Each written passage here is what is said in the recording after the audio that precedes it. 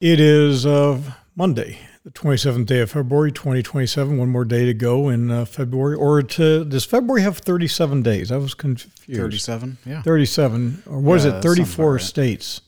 What was it, 57 states or 50? Yeah. Well, it'd be 57, yeah. Yeah, that was the prior administration that had something like that. Yeah, but I think that was one of those things that was overblown significantly because don't we have 57 states and territories? Yes, we do, but I just kind of wanted to bring that up because... No, it's 57 states of Islam or some crazy conspiracy. Yeah. We are going to dig deep today in a couple of topics, and so I would suggest for the average person, you might want to get a whiskey, get a wine, get a beer, get a keg. I think a keg might work, or a lot of vodka. Something. Yeah, Putin needs a lot of vodka. So let's start off with our discussion with and hold on the other one that we're going to just kind of scratch a little bit on. Let's talk a little bit about what's going on in Russia. And there is a lot of talk about a civil war, disintegration of the state. There are opposition leaders in Russia saying things like the criminal regime is going to fall, and the only way it's going to fall is by force. So a couple of quick opinions on that to start off with. Yeah, it's a volatile situation. It's kind of in my mind, it's where you talk about things before things are done. Obviously, it is what it is. This is a situation where, I don't know, it's kind of been expected on my part that something this large scale and filled with so many personalities that have everything to lose. This is one of the only real logical conclusions. If this was a more sane state, then the obvious conclusion is total capitulation and obviously regime change, but on your own terms. And that doesn't seem to be happening, at least not yet. Maybe that option will be given to people. And it will not be an organic citizen uprising because that's not going to happen. I don't think so. I wouldn't bet on it. It'll be a couple of different players who have their own private armies and a lot of vested interests in preserving their stronghold on various components of what is now disintegrating the former USSR, Russia state, and et cetera. Yeah, it's further disintegration of the remaining components of the USSR. I mean, that's the reality of it. And, I think it's funny you got to address this. That seems a little far-fetched. It seems a little crazy, blah, blah, blah. But the problem is it's not. It's not because they faked their transition out of the Soviet times. They've made some strides. They've made, I guess, it is kind of like a quasi, communist capitalist hybrid that they have going on there, except they kind of got rid of the communism and just kept the oligarchy, which the Soviet Union had. That's one thing people forget. It's just they never really completely got out of that, and it's a very strange situation because the people are still easily, it's not even suppressed. They just voluntarily go along with what the government says out of this old kind of Soviet mentality, this patriotism, this I don't even know how else you describe it. It's just a national unity of some sort that honestly at this point is so undeserved. It's wild, but it is what it is. Yeah, and just so everybody knows, my opinion, there's always been, and I'm not going to use the word oligarch, I'm going to use the word corporatocracy. I think that when you come right down to it, whether it's an oligarch with his or her military forces, whether it's a corporatocracy that provides military procurement items, et cetera, every nation, whether it's a principality, whether it's a dictatorship, there's always going to be, you've got to have your people. You got to have your knights in shining armor around you. You've got to have your noblemen and women who rule with an iron fist in some cases. Some of them are benevolent dictators in their own little regime, but it's all a hierarchy and keeping those people under control. And I think it's going to be fair to say Putin is losing control of that. It's an obvious eventuality of the problem they're dealing with. They invaded without a realistic perspective on the capability of their forces and the response from the rest of the world. The only real serious perspective that seems to make any sense, to me anyway, is that they invaded with the same assumptions that they did in 2014. It was just larger scale, and that their forces were more modernized than they were then. The problem is they completely miscalculated the reaction of the Ukrainian people.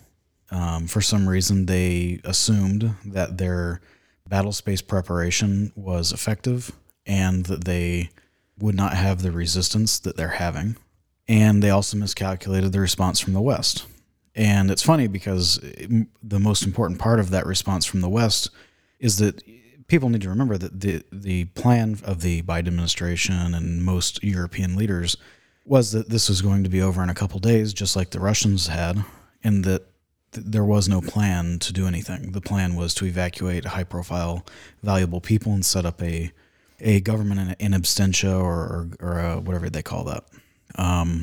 So the reality is that the reaction from the Ukrainian people is what has caused this entire chain reaction to be where we're at today. This is not something that is being orchestrated from the West, and there's all these grand conspiracy theories about what's going on. But the reality is people in the West, particularly the United States, support people that stand up for themselves, and the Ukrainians did not, mainly because of the government transition and the complications of what was going on 10 years ago almost, did not have the same kind of support that they have now. And we were much more willing to support them because, look, Russia's actually weak.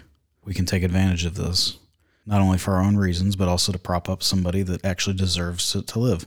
It's just I think it's important to remember that, because our donations and our gifting of weapons and money and all this stuff is not purely altruistic. Like, we have motivations behind this. Absolutely. We have strategic goals behind this. And none of this would be possible, though, without the people themselves saying, no, we want to be free and we will fight to the death if that's what's necessary. In that kind of situation, the West has, at least from an optics perspective, in my view, you have no other choice other than to support them, because they're preaching what we want to hear. Well, I think one of the things that's important to never forget is that there is a true survive or die mentality among the Ukrainians, and they deserve to have that opinion. And one of the things I watched maybe a quarter of it. I didn't have a chance to finish the whole thing. A gentleman who I refer to as an entertainment economist. He has some things that are interesting, but he's lost a lot of credibility with you and I know. But the other fellow that he was with is we'll call him a venture capitalist. He's an investment advisor.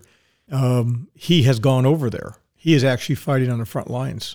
And he was very passionate about what he saw and the fact that, and just paraphrasing, he said, we're not fighting to win. We're fighting to survive. He said the Russians literally kill us. Yes. And he went through a couple of examples of villages, cities, where every single person is murdered. And we're talking civilians, we're talking children. And he made a very clear distinction, which you did a long time ago, and I try to do this as often as I can. People will use words very loosely, like the word discrimination versus bias, and everything is lumped together. And two words that are lumped together are the words annihilation and decimation. And he said, this is not, in a lot of wars, there is decimation. You lose 10% of your population, of your manufacturing, of your land, everything. Because we're talking not 10%, we're talking annihilation. We're talking, they have a long history, and he went through a couple of examples, which you are incredibly familiar with. They just wiped everything out. So, well, yeah, that's what I was going to say. Remind me about that, because there was a huge turning point in my mentality in observing this, and very early, before it even started, that really changed my perspective on what was going on. Well, I'll give you a quick setup on that, and I'll finish one item.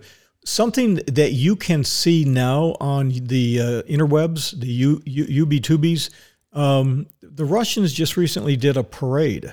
Yeah. What I mean by that is they paraded all of these Ukrainian children out, Oh yeah, that's disgusting. And if I'm dead serious. You look in the eyes of these children, it says everything. I got to tell you, I'm too old to go to war. Although there are men over there who are more than 10 years older than me and 20 years older than me fighting.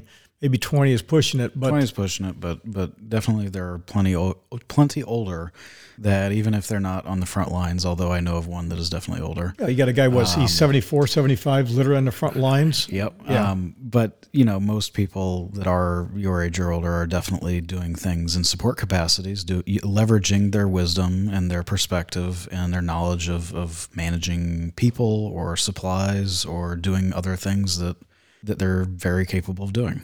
And I'll let you work into this. So you look in the eyes of these children, and I got to finish this up. If I was a young man in my 20s, single, I can see myself, when I was working in law enforcement saying, you know what, I'm done. Maybe I would go over. Maybe if I had, military training, I would say, this is just humanely wrong. It's not a white, a black, a yellow. No, it's inhumane. It's inhumane. And the other thing is really simple. That's what it is. No, it is a lack of respect for other human beings, and the whole situation is grotesque. And the reason it angers me the most, more than anything else, is people like to make excuses for things and whatever. Most of the rationale for the conflict is just made up paranoia, schizophrenic crap from the Kremlin and other Kremlin-associated mouthpieces. I'm not even joking. Most of these things have zero shred of credibility, and the shred of okay, let's say they have a little bit of credibility. Some of them do, but the bit of credibility comes from a place of such ignorance and lack of understanding of how the world works. It's hard to even understand how you can come to these conclusions and actually take them seriously. One of the things, going back to the very beginning, was this complaint about, the bio labs. Are these people, I thought back then, this is just ridiculous. How can anybody believe this?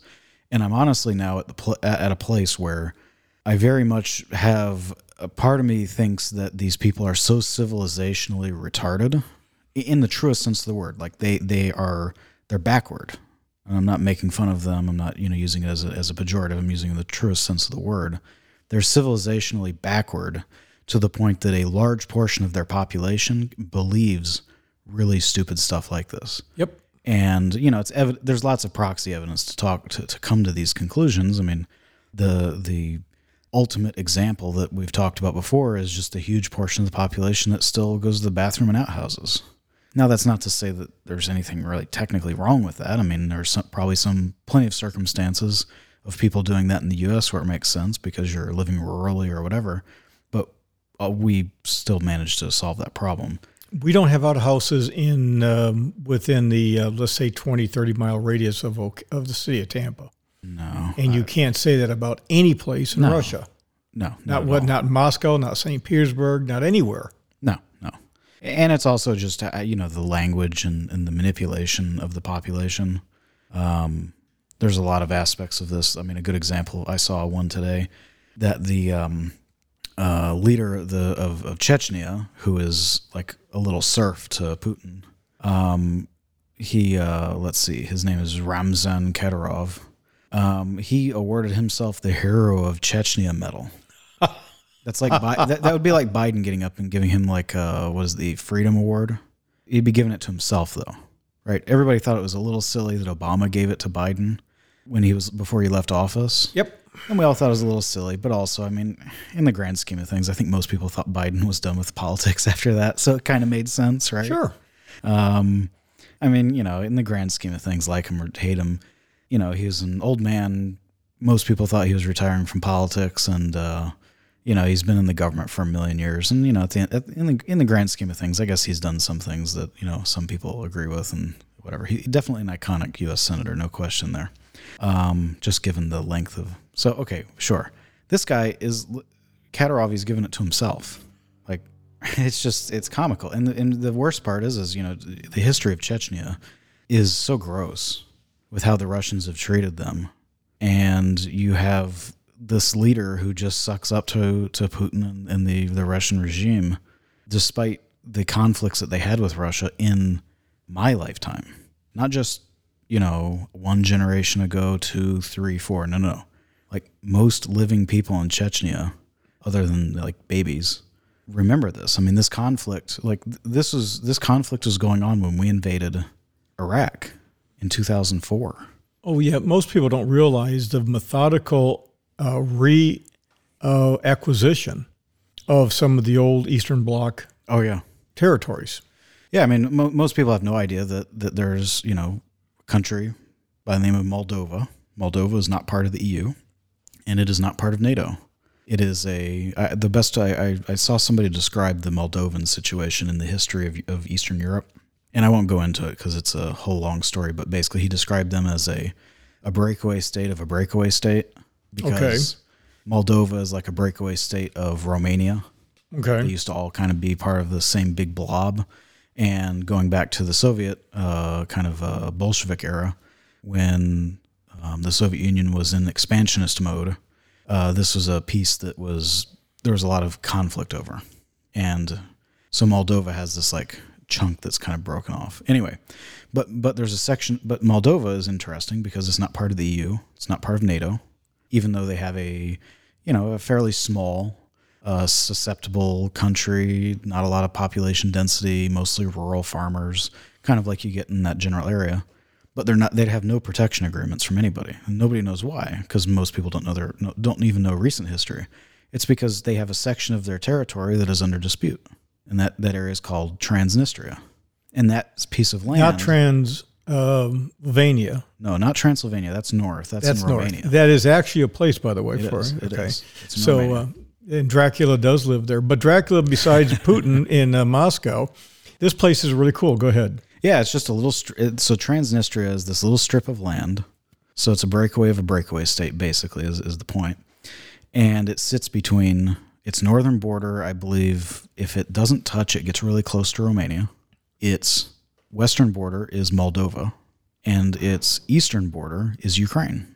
And this breakaway territory, you can't see because this is audio only, but I'm doing finger quotes right here. This breakaway territory is occupied by Russia, and this happened in the 90s. Oh, another one of those little incursions. Yep, exactly. In the middle of the night, we're here to help stabilize things. And as we speak, there's a lot of interesting stuff going on politically with this, because Moldova, there's talks of reintegration of Moldova back into Romania and them kind of merging together. There needs to be resolution on this Transnistrian issue because Russia still has about 2,000 troops there. And they also have what is believed to be the largest stockpile of Soviet ammunition and artillery and regular ammunition in all of Europe. Really? Yeah. The problem with Russia is it can't get it out. It's not useful for them. Oh. So what's interesting is Russia... And 2,000 guys are pretty easy to overwhelm, especially when we've seen how or they behave. But since the beginning of the war, Russia has not been able to fly a plane, do anything. So it's a very interesting problem for them because it is completely landlocked due to their, let's just call it ineptitude. But that aside, I mean, the Transnistria situation is a thing we could talk about for an hour by itself. But so to just kind of remind people, you have that up by the Baltics, you've got Kaliningrad, which is a piece of territory. I've never understood how that damn thing exists. Political compromise. Yeah, it's no different than how Berlin. Berlin was an island in the middle. And we basically did it to them, right? Same thing. Go ahead and finish it up because I know people don't know what you're talking about. I guarantee it. Yeah. So you've got Kaliningrad, which is a breakaway territory that the Soviets were able to retain, and then you go. But so that's an old one. But let's look at just things that have happened in the recent history, basically since I've been alive. You have Transnistria. That's a problem. That was acquired land after the breakup of the Soviet Union. Okay. Next, you have this situation in Ukraine.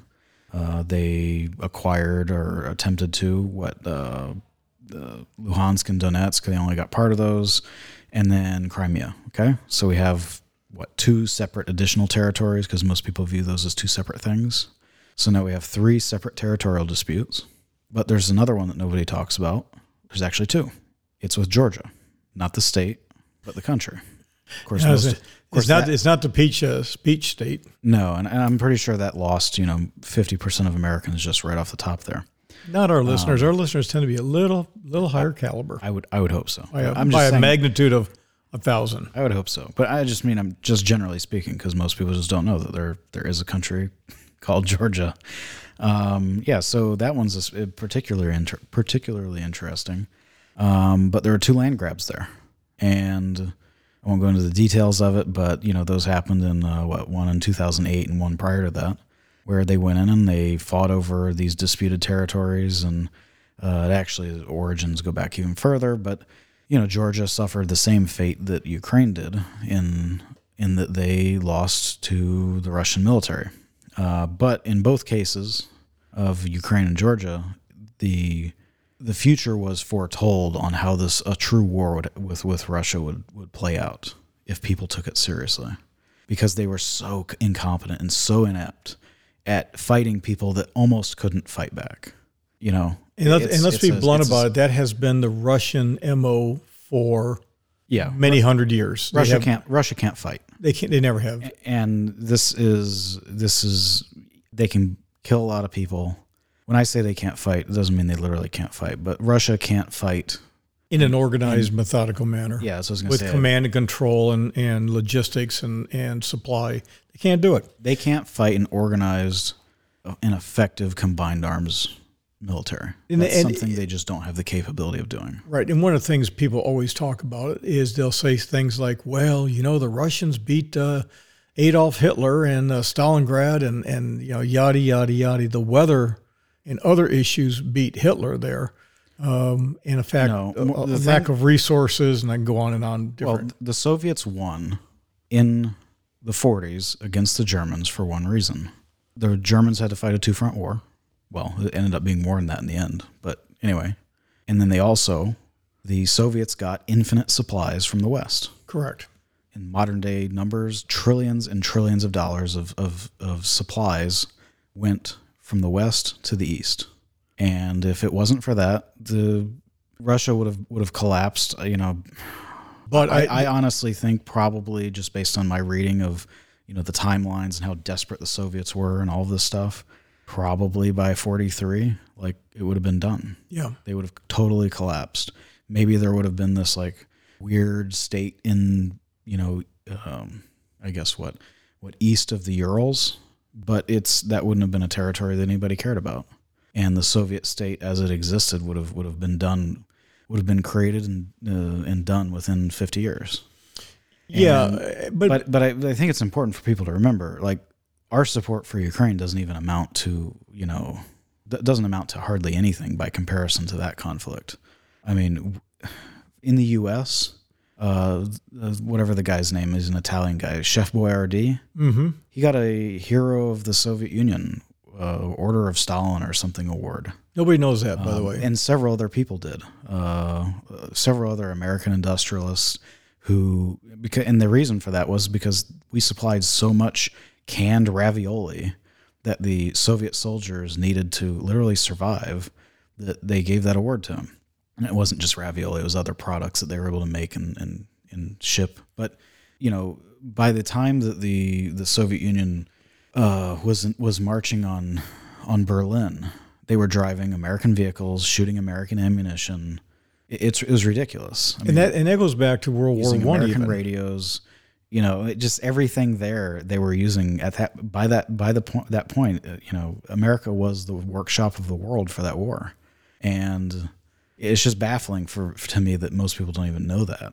So I'm a little guy, and my great uncle Walt was in World War I, and Walt got shot in the forehead. And he was carried off to a barn and left for dead. And instead of being dead, he was knocked out and he woke. He had a bad concussion. He had a bad concussion. He woke up, looked around, saw all these dead people around him in different body parts, and ran out yelling, "Great Caesar's ghost!" And this was during the white and red revolution right after World War One. It's just a continuation of the Bolshevik Revolution. And people don't realize that the Soviet government did not actually win instantaneously, and they had to deal with revolts against their seizing of power. And this period lasted 2-3 years after the closure of World War One. Yes, so it's in the same time period, the teens. So Walt's still in the U.S. Army, and he is up there supplying with all the other Americans, the Russians. And making a long story short, I remember the big family reunions back in the 60s, and he would say he never swore. He never swore. This is a man who lived to be over 100 and never had indoor plumbing. He would go outside to take a dump, and lived up in the middle part of Michigan. So I mean, he was hardcore. Absolutely. Did he have the money? Yeah. Did he ever have a driver's license? No. Did the cops do anything with him? No. He was just an outstanding citizen. But he used to tell a story, and my dad used to say to me, "Walt never swears." And he used to say, "Those damn Russians. Bunch of damn fools," because they would get the vehicles off the boats, and they would just drive like maniacs. Didn't check for oil. There could have been. He said the number. I remember him telling this great story. He said, "This damn fool," he said, this is almost verbatim. "Damn fool drove this brand new Ford truck, mashed the gas, shifted the gears, got about 400 yards down the road, engine blew up." Because the thing, it leaked. Things leak on the way over from the other side of the pond. No, that's just what they did. And the waste was unbelievable. And he never understood why we didn't go in and mop up phase two. Just like my dad never understood why we didn't do that after World War II. Yeah, and they would sit back. One fought in World War One, one in World War II, and then they would sit back in the '60s and talk about this kind of stuff, and before my birth. Well, I think it's important to make it clear, because I don't think it was, that Walt was in the U.S. military after World War One. I think the year this happened was 1916 or 17. And, well, that would be the middle of the war. Anyway, whatever it was, 16 or 17. I think it was actually technically after World War One had been completed. And this is the uprisings against the Soviet coup that happened against the Tsar regime. Yep, exactly. And people don't realize that Western powers created a little coalition. I think it was the U.S., Britain, a couple other people, and we actually sent people and supplies up to some of these northern ports to assist the what's called the Whites, because it was the white, I think, Cossacks versus the Reds, Russian communists. Right. And we basically helped him for a short time, but for one reason or another, the history on that's extremely controversial. But anyway, politics. It didn't last long, and we backed out. But what's interesting is, where did those people go after they lost the fight? Generally speaking, do you know? No, I really don't. Ukraine. I mean, it doesn't. Oh, that's right. I knew that. I'm sorry. There's tons and tons and tons of stuff that happened. Ukraine has fought Russians forever. Russia, people like to talk about, the history. It's just a continuation of an ongoing struggle that's been going on for 100 years. Oh, it's long. Over 100 years. Well, This conflict has been going on since Muscovy was founded. Correct. Because people don't realize the Kievan Rus are from Ukraine. Russia spawned from Ukraine. Russia is like this bastard child, demon spawn of the people that founded Ukraine, at least in as far as modern history is concerned. And that's funny. I do like that, demon spawn. It's what they are, man. It's because you literally cannot negotiate with crazy. You cannot have a rational argument with crazy, and that's what's going on in Russia. And anybody says, "Oh, you're making a big," it really is. The thing you have to remember is it a broad generalization? Yes. But is it an accurate representation of the people who have run the Russian state for the past, 120 years? I would say yes. The people that have run that state, the people who have been able to climb the ladders of success in that country since the Bolshevik Revolution have been nothing but, in the West, we just call them evil.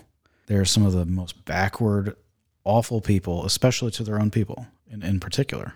They use and abuse their own people for personal gain and their own narcissistic, insane desires of conquest. And it just happens over and over. And there's obviously nothing that's going to change their mind. They'll lose, they'll rebuild, and they'll come back with another group of people. I mean, it's just what they do. But the point is that, there was a funny meme in the beginning of the war or before the war started where Ukraine was taunting Ukrainian politicians were taunting Russian politicians with a picture of Moscow, circa the year like 1400, and it was just a picture of a swamp. And then it showed a picture of Kyiv in the same year, and there's a painting or something like that of what it looked like, because Kyiv has been there for a long, long, long, long time. I mean, Kyiv is old enough that it got invaded by Mongols. Yeah, that's a lot. Those are the days of that boy called Genghis. That's a long time ago. Him or his son. I don't recall the timeline, but yeah, exactly. And it's not that there's anything wrong or that one's better than the other as far as, they were founded first or last or whatever, but it just shows you that there's this relationship there. And for some reason, there's a hatred behind a lot of these, let's just call them psychotic leaders of Russia. And they dislike the fact that Ukrainians have a distinct and separate identity, that throughout most of their history, they have attempted to get away, separate, and they don't want to be part of this, this Russian empire concept. And honestly, I mean, a lot of the stuff also goes back to, to Tsarist Russia as well. There's conflicts and fights that happen there too. I bring that up, and I wanted you to chat a little bit about that. Is my point for everyone is that there is no history. There is no history of any substance of a peaceful transfer of power in Russia. This is true. And we can go back to Gorbachev. We can go back to, Brezhnev dies, and all of a sudden everything goes sideways. You had Yeltsin having to get back into power, and the famous picture of him standing on a tank. Sure, yeah. Just like we had Bush standing on the rubble next to the old firefighter on 911. That was one of those Kodak moments. But, we have too many people today who have lived such a soft life for so long that, cracks are viewed as potholes, and potholes are viewed as roadblocks, and roadblocks are viewed as the end of the world. And none of that is true. But we will have some very serious armed conflict, whether it can be kept within the borders of Russia. Not a high probability of that, but maybe. But there's so many things that you can, if you just think about it. One of the things is that if you connect the dots, you can see here in the United States that we have, especially among Trump supporters, the hardcore Trumpers, who are, saying things like we should support Russia and Ukraine is being run by Biden and his son's laptop computer and all that. But I'd call back to the days of Baghdad Bob, where Baghdad Bob, the public relations guy for Iraq, was, no, the Americans are not, we will defend it. The tanks are right there, Bob. Yep. And, no, we will take those out. Are you nuts? They're soldiers, hey man, you got to give the guy credit. He of course. He did his job. He did his job. He lied spectacularly well. I think he wound up living in France and working for a public relations firm. Seriously, I don't know. I've never looked him up. Yeah, but here's the thing. I say this because one of the things that the Russians have been saying, that they will use nuclear weapons against Ukraine and anybody else if they go ahead and take Russian land, which is now Crimea. And people don't understand, that was part of Ukraine. And what Russia has, you got to give these guys, they got chutzpah, they got cojones. We invaded, we took it, we wrote on a piece of paper that we annex it, now it's ours. So if you want it back, you're now invading us. We get to use the ultimate weapons against you.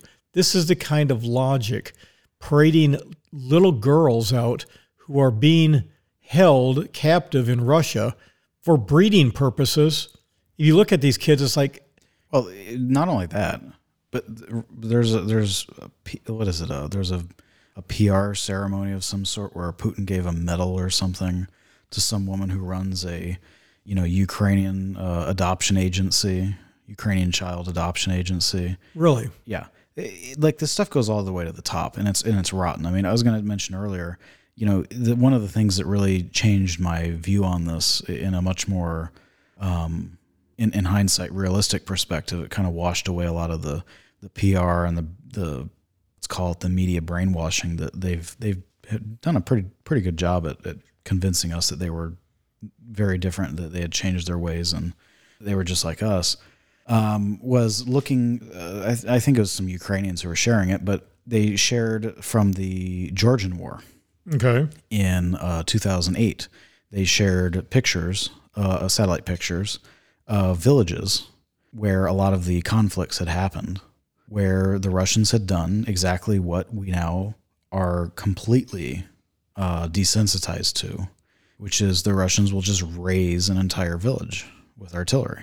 They'll just destroy every last bit of it. They literally bomb them to the Stone Age. Yeah, I mean, level every structure in the village.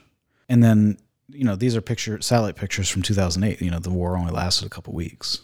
And then you compare that to satellite pictures from like last year or the year before, whatever it was. Nothing has changed. Absolutely nothing has changed other than the fact that the earth has basically taken the village back. All you can see is the well-worn vehicle marks or roads that are disappearing, or, in another 5 or 10 years, it's gone. They say that, we're here to protect civilization and people from being oppressed. Well, where is the village? Because I can tell you, every time we did shit like this overseas, we bomb a village, we do things, whatever. What's the one thing that everybody complains about that we do when we have wars? We do either it a costs big so or much little money because Marshall Plans USA. We go there and we rebuild things and all of this stuff because at the end of the day we feel bad. We blew your stuff up. Yep, some assholes came in and took a village hostage, and you got to beat them. But then okay, we feel bad. We're going to come back and rebuild it. Okay, cool, makes sense. These guys, they just move you to another village and keep on moving. They don't care. There's no desire to fix anything or repair it. And if you don't want to move, they dig a hole, they kill you and bury you, and there's a lot of that. Oh, no question. But to me, it was just one of those things. It was like people were born there, people live there. Like families were created and destroyed in these places, and these people just don't even they have no regard for the people that occupied these territories that used to live there. So that's when I think I saw that before the war, but it made a big impact on me. And now we can see it. We've seen it for a year. You can see it happen every day. And it just shows you that all of their lip service that they give to, we were protecting people from, the evil fascist Jewish Nazi biolab super NATO soldiers that, the West and Zelensky, the drug addict Zelensky and his Western cocaine distributors, are imposing upon the brain-controlled people of Ukraine. All of those things are like little propaganda pieces from Russian TV or media. It's actually funny, not to get into now, but they make these ridiculous accusations that they're there to help the people. How? I don't understand. What part of this is help? And obviously the same thing takes place, not just in Georgia, but every other place they go. They just bring death and destruction with them, and it's terrible. Well, if you take the word help and you flip the P and make a little modification, it does not help, it's hell they bring with them. For some people, there's no question. So as this war drags on, this, quote, conflict, as some people like to talk about, or dispute over land, which is always amazing to me, the state-owned industries in Russia are suffering. Always remember, never forget, if it wasn't for the U.S., China would be on its back and just be a big, dumb nation. Same thing with Russia. We supply technology, and of course, depending upon the circumstances, high-end technology and manufacturing comes from us. Low-end comes from everywhere else. And the Russians are running out of stuff, and they don't have Big Brother to bail them out. No. Coming up. So now they're going to be relying on China. Now, China better be concerned because, they get involved And they're going to have a problem because the private militias and militaries, like I said, with Gazprom and the Wagner Group and et cetera, you could easily see some real serious issues there. Now, there's a lot of things that we can tie together. And one of the things, I'll take a quick item here.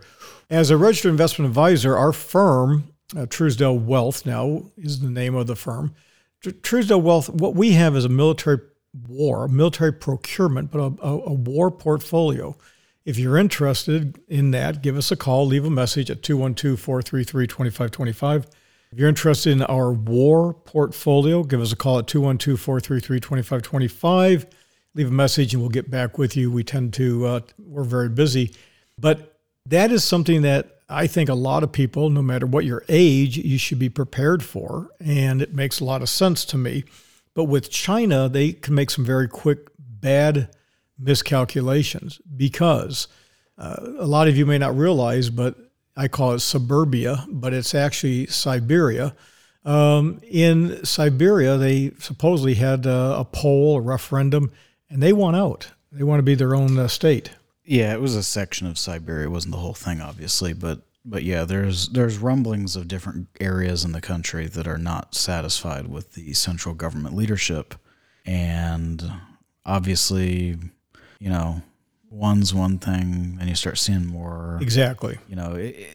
One is one, two. That whole concept, but it's a data point that we have to pay a lot of attention to. And I think the other thing that you brought my attention to, which I knew, but until you mapped it out, a lot of those what we'll call Eastern settlements in Siberia, or the Russian version of suburbia, and it is suburbia because there's nothing that goes on over there. As I said, burp. A lot of those places are run by Chinese. Yes, the Chinese have a huge influence, in particular in the economies of the villages and areas in let's just call it Eastern Russia, which makes sense. I mean, they're the large dominant power in Asia, and obviously this area is just North Asia, effectively. But yeah, there's a huge amount of influence on primarily the economy. You go to a random corner store in some mildly populated village in Siberia, and you're going to see mostly Chinese goods. So what we look at in our firm is, yes, Ukraine in the war there is one thing, but NATO has actually grown a set of NADs, and they're helping them, and it's changing. Now, I got to tell you, the Russians make one bad move. If they start talking about taking over Poland again, those people are they're gonna go after it. Okay, so you got that going on. But what I think people are not talking about, and nobody's talking about this, in my opinion, is what we will do if and when. It's not a question of if; it's when Russia falls and the Chinese begin to annex Siberia. Now that puts them really close to Alaska. And that happens to be one of our states. Granted, we got the 48 and then we got Hawaii and Alaska. But that's going to be a total game changer. And we've got a pop economist, an entertainment economist that's making a lot of rounds out there. And some of his stuff is pretty good, but some of it is completely off. One of the things he said is that the U.S. is pulling back on its Navy. We're not doing these things. We're not going to protect shipping and et cetera, et cetera, et cetera.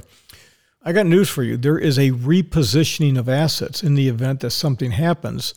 We've got a big buffer between us with the Europe, Western Europe, but we don't have the kind of buffer, a big ocean, the Pacific, but we need to muscle up over there. And I think you got to pay real careful attention to our carrier groups and where they're going and what's going on. Yeah, there's a lot of possibilities on what could shake out there. I don't know. I don't have a firm grasp on what anybody's willing to do, largely because I think everybody's very hesitant to project anything because nobody really knows what they're doing. But it's fair, I think men and women in the country need to be playing war games in their own head and getting used to the potential of, you're not going to get an iPhone for the next 3 years because we're at war with China. I don't think there's ever going to be a full-on war with China. No, I agree with you. to what a lot of people think. I think the thing that the issue with China is going to be, I've said this before, they are a very, very, very powerful regional actor. And they don't have the capability, and long term, they don't have the ability to sustain it, for sure. They don't have the capability of creating or maintaining that in any significant for any significant amount of time.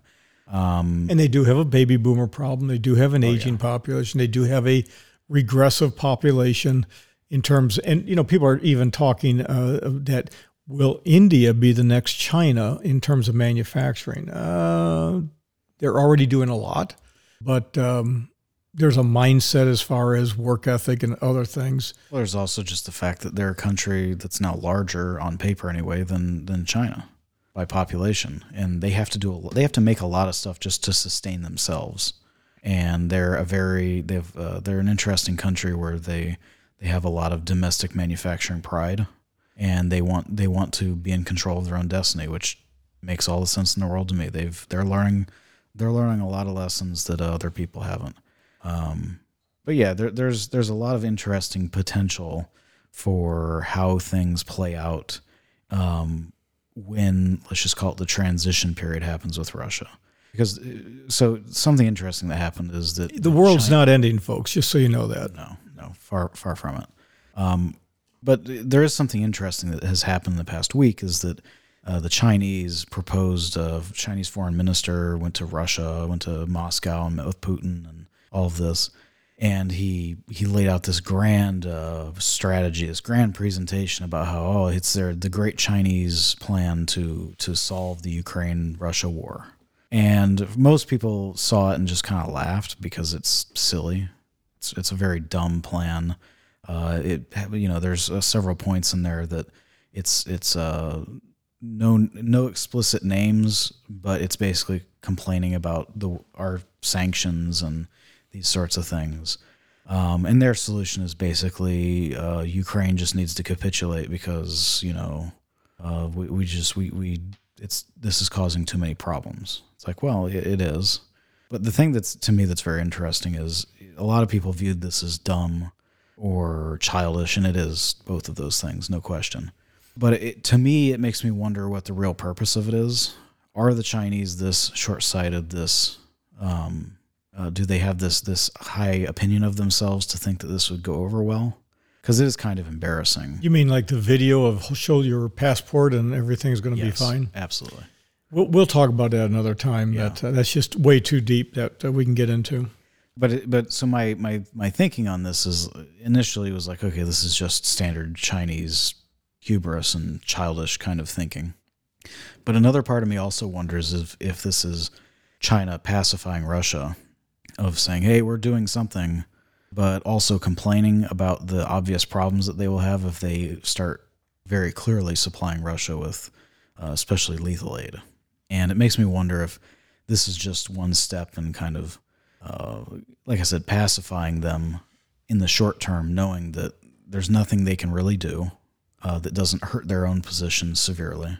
And they also don't get along with the Russians. Like it's a partnership made in hell for the most part, because they both, Russia and the United States we have rivalries, we have proxy wars against each other, but we've never fought directly. As opposed to the Chinese and the Russians in the Sino-Russian War, and they had more than one, by the way. Yeah, they had, but they've directly fought, and they've had this kind of not so easy relationship for a long time. Which was the fundamental flaw among those in the CIA and other type organizations back in the 40s, 50s, and 60s, and even to the 70s, where they thought there was an unholy alliance between these guys, and there isn't. When the reality was they hated each other just as much as the Soviets hated the United States and vice versa. In last episode we talked about the Chinese invading Vietnam.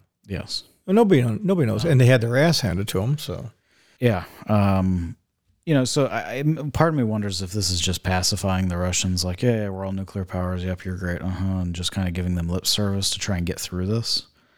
because the Chinese are desperately dependent on Russian coal and oil exports and natural gas, because China has very few of any of those. Yeah, and the reason why China is building nuclear power plants is they have to. They dam up insane rivers and sizes, and there's only so much hydroelectric power you can get, even if you have the kind of rivers that China does. Yeah, so I guess in my thinking is that it makes me wonder how pragmatic the transition will be. People inside the Russian government, it would behoove them to deal with Putin in a way that is, let's say, forceful, but in a peaceful, very sane transition, if that makes sense. Yep. Like Putin's ruined his reputation, and that is what it is, and that's something he's going to have to live with. And whether he lives with it for 3 or 4 seconds or for 10 or 20 years into his twilight, that's going to be up to him. And I don't know. I mean, to me, it seems like he's not willing to give up because his fate is now totally intertwined with this conflict. He went from potentially having a Stalin-like reputation into the historical reputation as someone who may have not have been the best person, but shepherded the state and blah blah blah, very long-lasting leader, and now he's somebody who is going to likely either be pushed out or die in the middle of a massive cataclysmic conflict that is not as bad as World War II, and nobody's marching on Moscow, but it is hugely embarrassing for the Russian state, and for him and for his legacy, it's either going to be he voluntarily gives up and admits defeat, or it's going to be I think the people talk about people are going to kill him X, Y, or Z. I think in reality you'll have a Stalin situation where he'll die from unknown circumstances, and then there'll be a power struggle afterwards to figure out who's in charge. Now, will there be a power struggle, or will it be a peaceful transition, and this person manages let's call it a defeat in Ukraine? I don't know. This is the problem with a lot of Putin's, let's call it people management skills, where he's been able to perfectly intertwine most of the obvious players that you would want that have some amount of influence or cachet among the people. And he's been able to perfectly intertwine everybody into this responsibility for the war. And that's a dangerous thing because, you could have an unknown dark horse appear that is of unknown that is not unknown quantity, usurp power. Is that likely? I don't think so. I think it's going to be one of the idiots that we all know a little too well, and this next leader may be worse than Putin himself. Yeah, and if you think about the movie The Hunt for Red October, that was the fear in that movie. And the question for that ultimately ends up being, does that just lead to the next conflict? Or does the unwillingness to tolerate, I guess, this new person who is potentially worse, lead to the civil conflict that we're talking about? I don't know. But all I know is that the United States doesn't want an unstable Russia despite the conflict. China definitely doesn't. And most in Europe don't. Yeah, you want to have some type of continuity of government. You don't want everybody to go into Mad Max mode. No. Here's the thing: Mad Max mode with a country like I don't know, Uzbekistan or even like Turkey, somebody of that stature would be a problem, but it wouldn't be the end of the world. Russia, on the other hand, would be a serious problem. Yeah. Regardless of whether there are trees growing out of their silos or they have random, let's call it missile silos filled with water and some other funny stuff that I've read. I can actually pull that up for you. Give me a second. Yeah, you do that. I want to tie in something here. In China, you see these massive numbers of soldiers who are in parade rest, and there's one going around right now among the Trump Republicans, the MAGA-tards, if you want to call them that. They are. It's gotten to the point where it's so embarrassing. And I saw this article, and this guy. Well, I saw the video, and it's impressive. Mo and Mo are all standing there in their Mo haircuts and their little Mo jackets, and they're holding their rifles.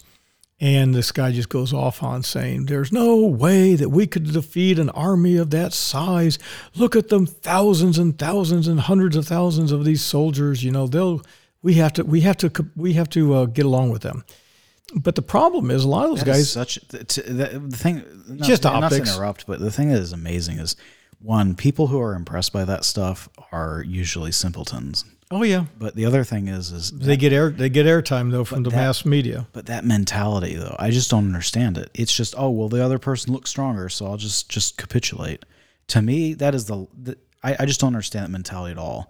Because in my mind, we may be so far removed from it, it's crazy, but I still have this like kind of cowboy mentality, like, oh, you want to fight? Well, then let's go.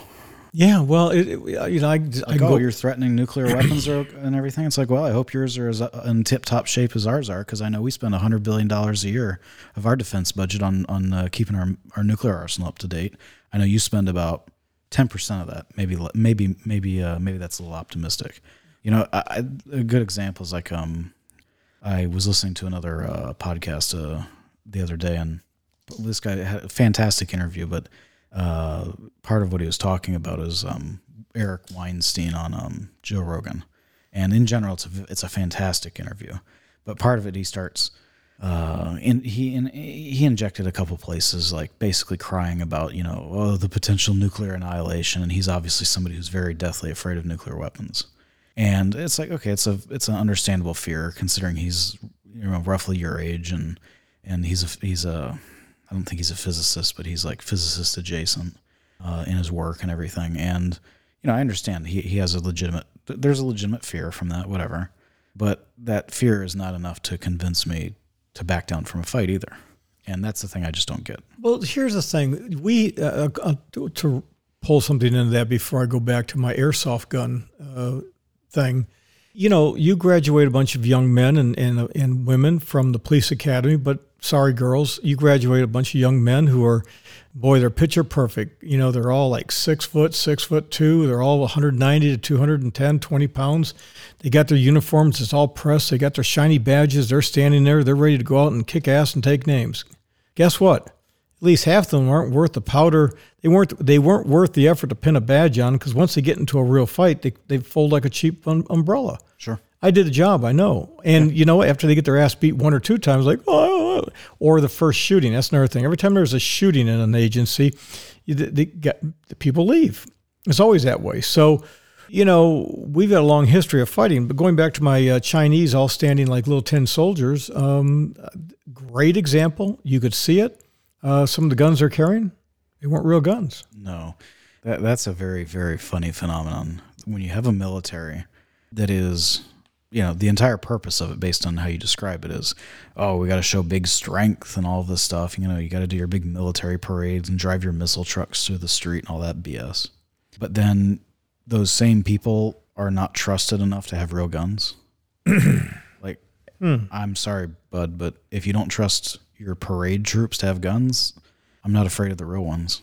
Yeah, and these are legitimate things. Just like people said, oh, that's just photoshopped in. They wouldn't use a Garmin GPS in one of their high-tech helicopters or jets. Yeah, we're talking about the Russians in this circumstance, and yes, they would. Yeah, because they didn't. So I was going to mention real quick regarding the nuclear weapon thing.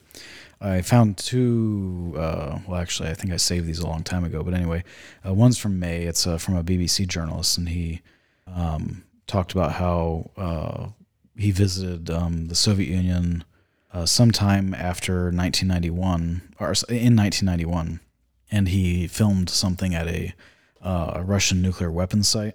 This was when they were doing like radical openness, trying to convince everybody not to invade them, that, oh, we're going to be sane. And, because the Soviets were legitimately concerned that, okay, the government's collapsing and we're just going to get chomped up piece by piece by the rest of the world. Timing would have been good.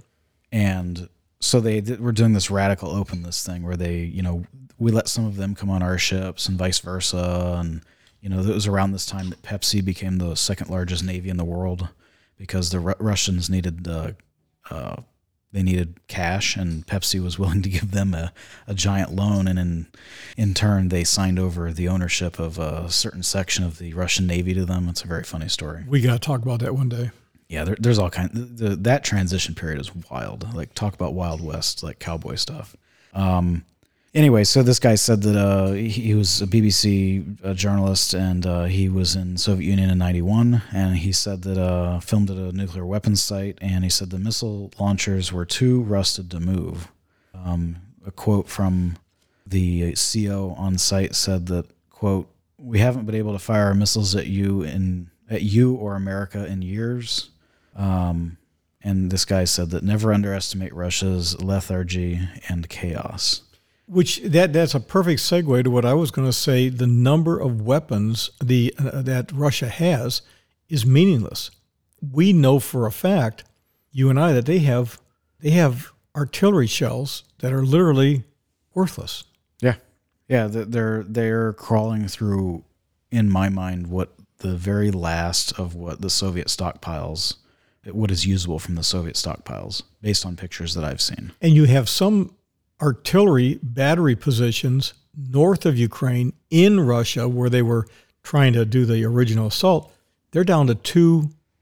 They're down to 2 artillery shells per installation, and it's they're down. No, the metric is that they're down to 2 artillery shells per day. Yeah, I mean, because a lot of these places they're still shooting off artillery and harassing. But the quantity that they have available to do so I misspoke. Is very, very limited. But they used to shoot off 100 to 200 of these things. They were just nuts. Stop. Now they're down to boom, boom. Yeah, I mean, I think around the end of last year, fall time period, there were a lot of estimates on how many artillery shells have been fired and all of these things. And Ukraine's situation is even more complex because, you know, the majority of their equipment is Russian, but they're only had so many stockpiles, and they're getting old Soviet stockpiles that are still in NATO, and then they also have all these new American equipment. Their shells are different and all of this stuff. So, you know, their supply situation is much more complex. But, you know, the estimates were that Russia had fired off 3, 4, 5 million artillery shells, and the Ukrainians had done a fraction of that. And despite all that, they had some fairly phenomenal successes, and there was all kinds of analysis about how many artillery shells do they think the Russians have, how many can they produce. Same analysis was done for us. You know, there's been this huge, you know, Berlin airlift style global kind of reorganization on convincing everybody to manufacture things and how to do different things to pacify different people's non-intervention policies and different things. But, you know, we've been able to figure it out, because at the end of the day, a lot of these plans were to fight the Soviets, and we've been able to solve the problems. The Soviets, on the other hand, the Russians, don't have the Soviet manufacturing capability, because people forget so much of that manufacturing capability is in NATO countries. Obviously, a lot of it's destroyed because it's worthless, but, you know, it was in NATO countries. It was in places like Ukraine. It was in places like Poland, Czech Republic, the Baltic states. And those places they're not part of the Russian sphere of influence or control anymore. They're part of NATO. And it's a weird problem they find themselves in, because they did not plan properly for the world that they now live in. They did not take seriously any of this. And it, you know, part of it makes sense that they have this wacky, let's call it reconquest of lost territories mindset, because, yeah, I mean, if you are born in with that mentality and you want this grand empire to exist, I don't see how you do it without these other territories, because they never were able to before. Well, it's going to be interesting to see what's going to happen here. What else do you have before I'm going to wrap up on a couple of things because of the amount of time we put onto this, because we're never going to get to the other two topics I want to talk about. So the only other item I just it was from May. It was a reply to that tweet, and it was a guy who was a member of parliament in the UK. So obviously they probably know each other. Brits on Twitter. He said that in 2006, when he was with the Foreign Affairs Committee in the British Parliament, he visited a civil nuclear reactor at Moscow University, and he said that the trees and bushes were growing through the fence. the security alarm wasn't working, and the Geiger counters they had with them were going crazy because of radiation leaking around fuel storage rooms. He said they left very quickly. That's 2006.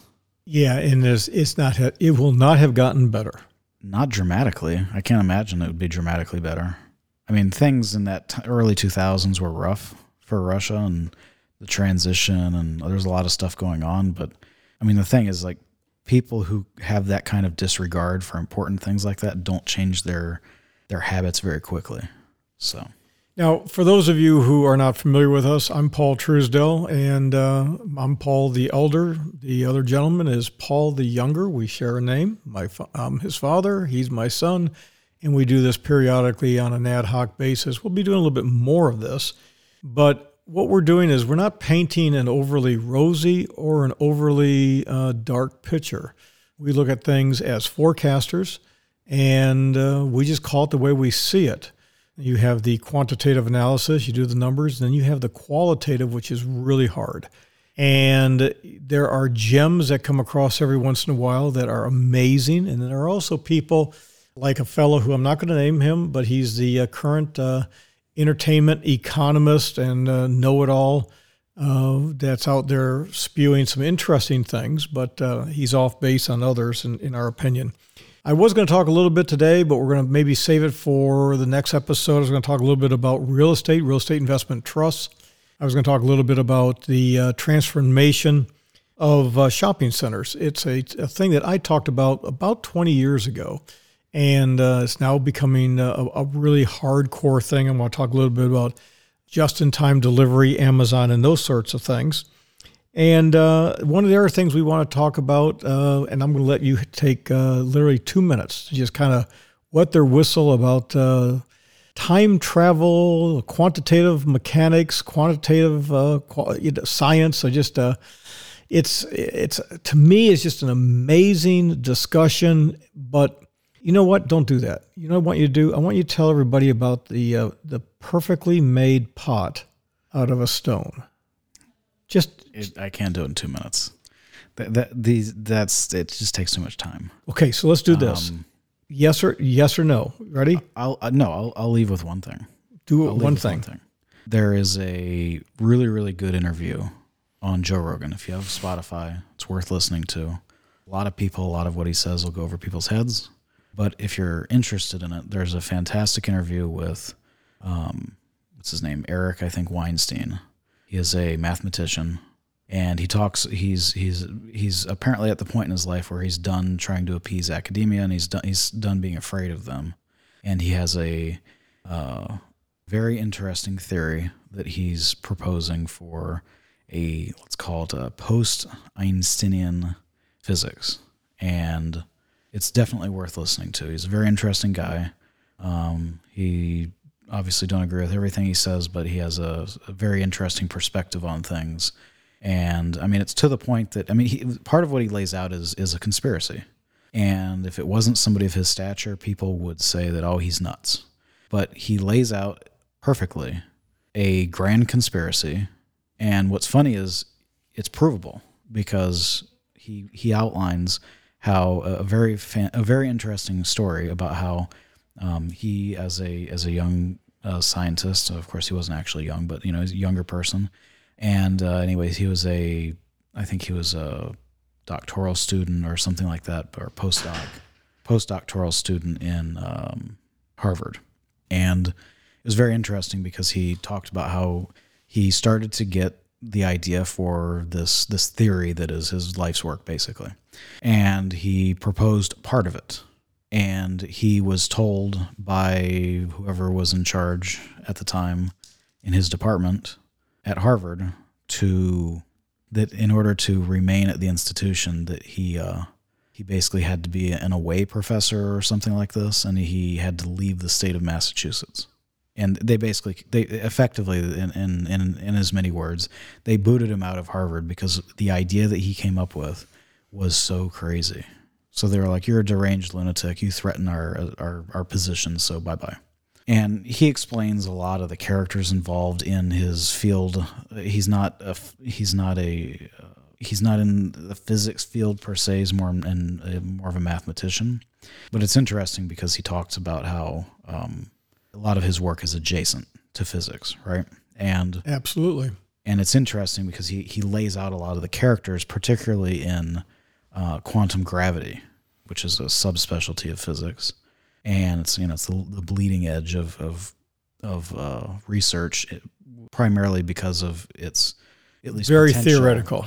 Very theoretical. Yes, it's entirely theoretical, and it's important because it's the area of research that's what will replace the Einsteinian world that we've lived in for the past 80, 90 years. And that's the word is used for those who are the, I would say the disciples of Albert Einstein, and everything has been solved. It's his theories. Yeah, it's everything that he has come up with. That's in stone and done deal. It's not the way. Well, it works. It just stops working at a certain point. There are convolutions, and there's obvious issues that it doesn't completely solve, and there's an entire so the point is that he outlines a lot of the characters involved and the interesting origins of these people, and a lot of it doesn't become clear why he's talking about this until the end. It's very good.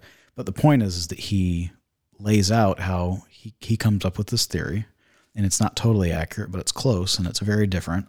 And it's definitely something that somebody who's an institution that's open book and is actually interested in research would be ecstatic to have people like this to come up with these things, even if they are wrong, because it gets people thinking about things, right? And so instead they basically kick him out of the institution. You mean he didn't subscribe lock, stock, and barrel to the string theory? No. And he moves on. Anyway, years later, he is at I think he said it was at Harvard, but I'm not sure. Anyway, he's in a lecture hall. This is after he's at another university, I believe. And he's there listening to a lecture from a guy who is a god, let's say, in this area of physics. And he says the guy's name is Edward Witten. He calls him Voldemort at the beginning of the podcast. There's a lot of reasons for it. Anyway, but this guy literally just gets up and talks about his theory. And the entire staff at the school is like, oh, wow, this is amazing, blah, blah, blah. And nobody understands what he's talking about. Well, no, they do understand. That's the scary part. They knew exactly what he was talking about. Just nobody was willing to say that we had a student here who previously proposed this idea.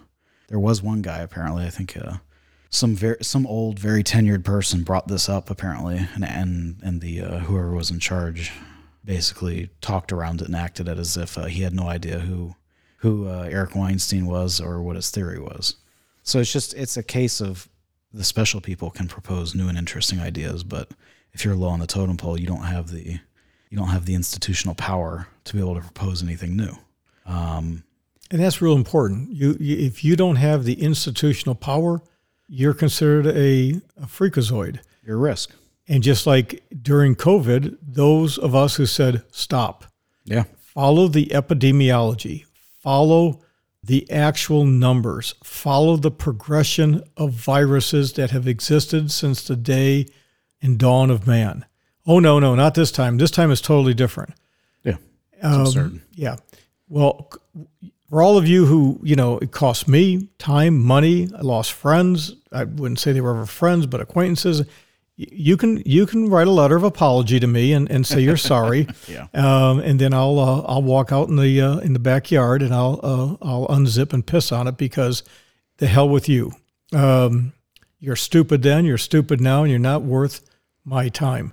Okay, with that, kind of firm. But I think it's a fantastic interview, and if you're interested in kind of and we're going to break it down. We've been talking about this for a long, long time, and he just did an amazing job. And cred goes where cred goes. Well, he to Rogan. Rogan did a nice job. Oh yeah, fantastic. And that's what he does. I think it's a great interview because you have a guy who has been in it, and he throws the system under the bus. Yep. Because of their stagnation, their waste of people's lives on stuff that is a dead end, and it's very obvious that it's a dead end. But people's careers and tenure and grants and research are entire life. Yeah. Entire life. And this is a general problem in science that, keeps people like us to steer clear of research institutions with a 10-foot pole, which is a shame because there's a lot of people doing that. And research institutions are not necessarily the places where everything's happening. There's No, of course not. Okay, here's what I want you to do. I want you to take a look at the book Horton Hears a Who by Dr. Seuss. One of the most nicest things you ever said to me is that when we were talking about this, you made a comment that he basically articulated your philosophy of Horton Hears a Who, but in his way, not in mine. I like to break things down into insanely simple so people understand. I also want you to watch the movie Contact. Look up either on, go to Wikipedia or wherever you want to go to and read about what the movie Contact was about. Horton Hears a Who. And always remember, you got to break things down into the incredibly simple because this stuff gets really, really crazy. Now, before we get out of here, last week and all, we had some fun, or whenever it was, we had fun with a couple of candidates that are running for office. And just want to share with you a couple of idiotic segments of a commercial that we had. And just remember, for those of you who are going to be voting in the special election for House District 24, put a doctor in the House and not some of these morons. Marion County Republicans, do you still support President Trump? The radical left and rhino Republicans want conservatives like you and me to abandon President Trump and his America First agenda. We will not comply. The only candidate in the upcoming special election who has the courage to openly support Donald Trump, despite all the witch hunts and attacks from the fake news media and the Washington, D.C. swamp.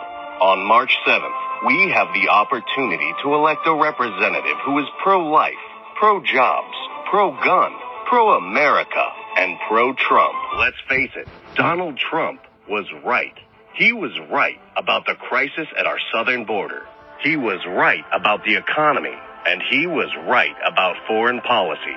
But in only 2 short years, Joe Biden has completely failed the American people. Drugs and illegal immigrants are pouring across our border. The economy is collapsing, and we can't even protect our own airspace against Chinese spy balloons. As your state representative, fight back against the Biden-Harris regime and support Donald Trump and his America First policies. He's the only candidate who has pledged to do so. So join me in supporting our Florida State House District 24 in the upcoming Republican primary on March 7th. Pro-Trump means pro-America. Pro-Trump means thanks for listening. Paid for and approved for Florida State House District 24. Callback number 352. Have a great rest of your day. And God bless the United States of America. So I wanted to finish up with that because we have some absolute retards running for the state house. We have a guy who pledged to not run again, term limits, who decided to violate his pledge. You know, you just got people that are complete loons, and we got one guy who actually knows what he's doing. So go to the polls and please do something maybe different for a change. Don't get all emotional. Vote for facts. And remember, keep it real. The Paul Truesdell Podcast is produced by the Truesdell Media Group. Monkey Joe, producer, all rights reserved. You people got no respect for the brain dead? I'd like to start with a list of people I can do without. A proctologist with poor depth perception. Any woman whose hobby is breastfeeding zoo animals. A cross-eyed nun with a bullwhip and a bottle of gin. A waitress with a visible infection on her serving hand. And any man whose arm hair completely covers his wristwatch. Okay, that's enough of that.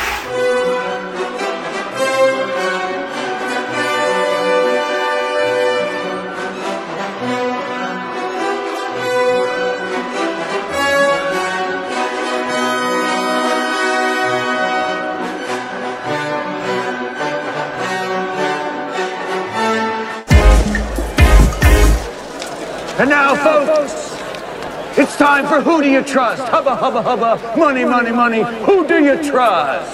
Me? I'm giving away free money.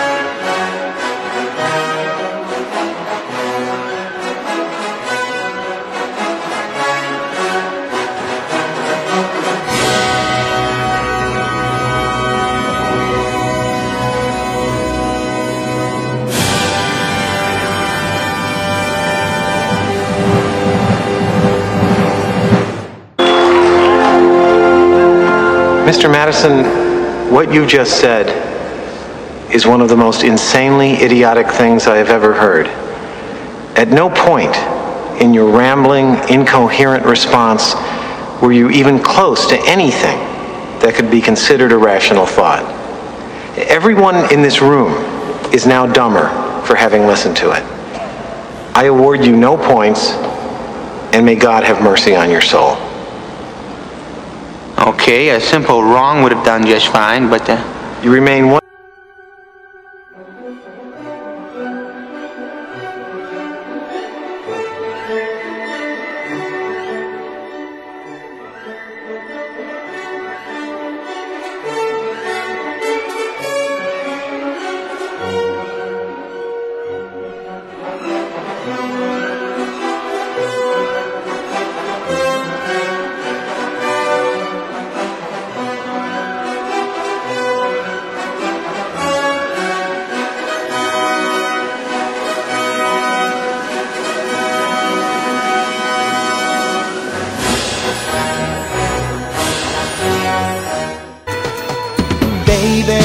If you've ever wondered whatever became of me, I'm living on the air in Cincinnati, WKRP. Got kinda tired of packing and unpacking.